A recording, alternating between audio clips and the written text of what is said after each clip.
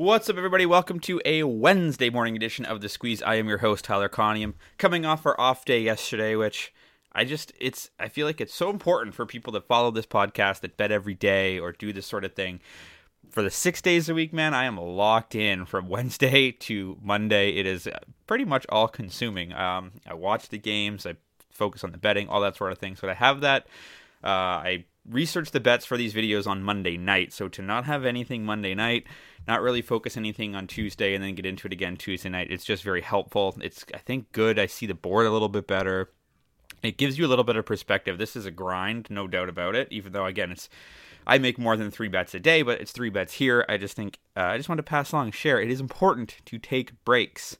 On Monday, we did go 1-2, down 1.15 units. We went 1-1 in the NBA, which was basically a wash, and then 0-1 in the NHL, down a unit. I think everybody in the world was on Buffalo on Monday night, and they got smoked 4-0, so it is what it is there.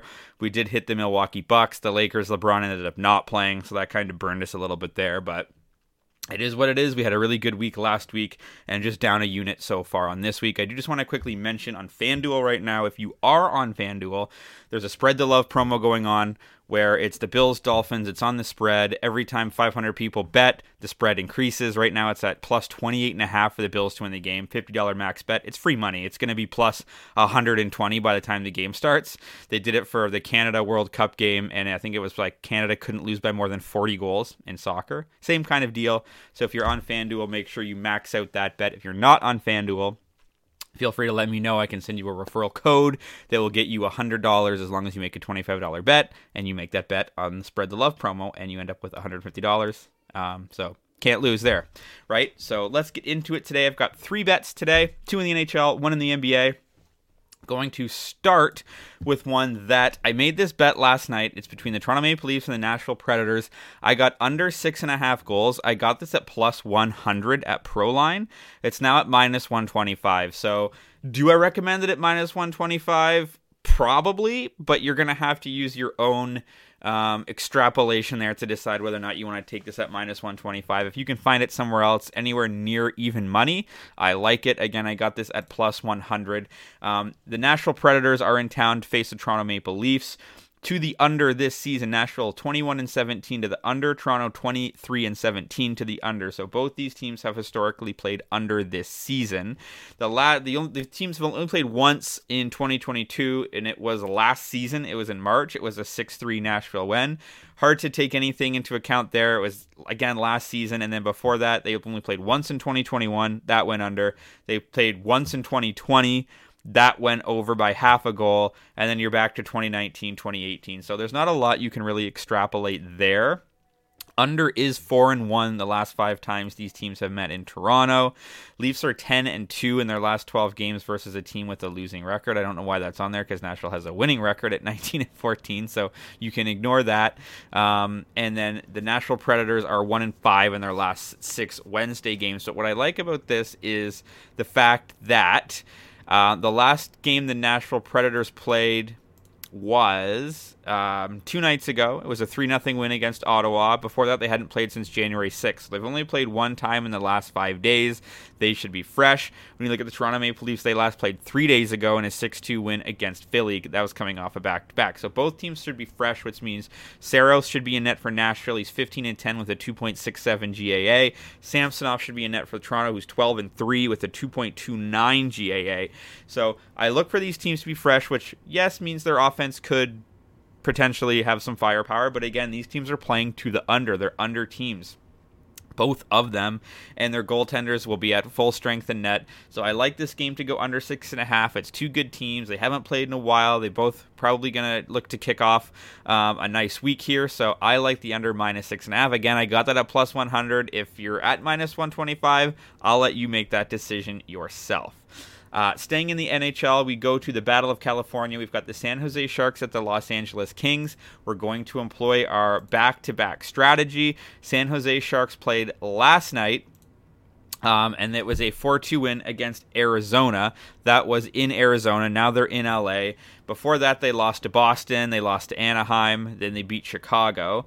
Los Angeles Kings, they have not played in 2 days. It was a 6-3 win against Edmonton. And before that, they had a nice 5-1 win against Vegas. That was a great game. They did lose to Boston before that. But on the season, LA's been great. They're 24-14. San Jose's 13-21, so not so great. At home, the Kings are 13-7. On the road, the Sharks are 9-10. So what are we going to do? Well, I don't necessarily like the money line. The money line on this game for the Kings is -200. It's just a bit too juicy for me, so I'm just going to take the puck line. It's +125 at BetMGM. So we've got 2+ bets, which I really, really like. When you have a look at the trends for LA, they're 5-0 in their last 5 against the Western Conference, 6-0 in their last 6 against the Pacific, 9-3 in their last 12 overall. Sharks are 0-4 in their last 4 Wednesday games. They're playing a lot of over games because they're giving up a ton of goals. The Sharks are 15-5 the last 20 times in Los Angeles, but when you look back at their head-to-head statistics, they've played once this year. It was a 3-2 LA win. We've got a 5-2 LA win, a 3-0 LA win. So you have to go back all the way to March of 2021 to see the last time San Jose won. That was a 5-0 victory. But LA is a much better team this season. And when you look at their most recent victories, that when LA has won, they've won 6-3, they've won 5-1, 3-2, but 5-3, 4-2, 4-3, and 4-1. So in their wins, they're around 75% are coming on the puck line. I think San Jose is going to be a little bit tired. They're going to have James Reimer in net tonight, 3.22 GAA, save percentage of 89. I like the LA Kings on the puck line. I look for them to probably score a bunch of goals tonight and for them to get this one by 2, maybe an empty netter at the end, but that is what I like.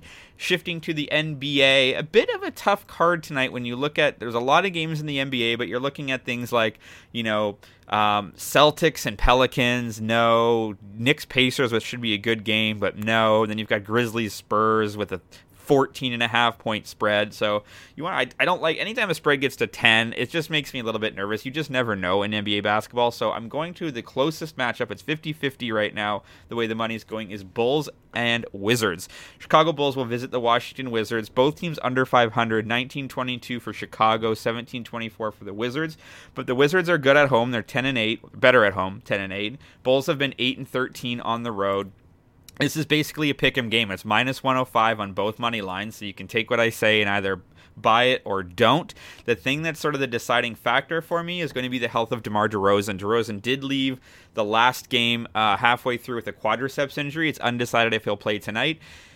Generally speaking, if a player leaves a game midway through and doesn't return, it's very rare for him to immediately come back in the next game, unless it's, a cut or an eye injury, something like that. But when it's a quad injury, you probably want them to rest.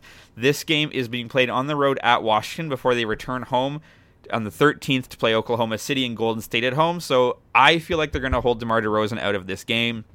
It's their last game of their 2-game road trip. They're going to be back at home. Why bother? It's against a Washington team. You do need the wins, but it just doesn't seem to make a whole lot of sense to me.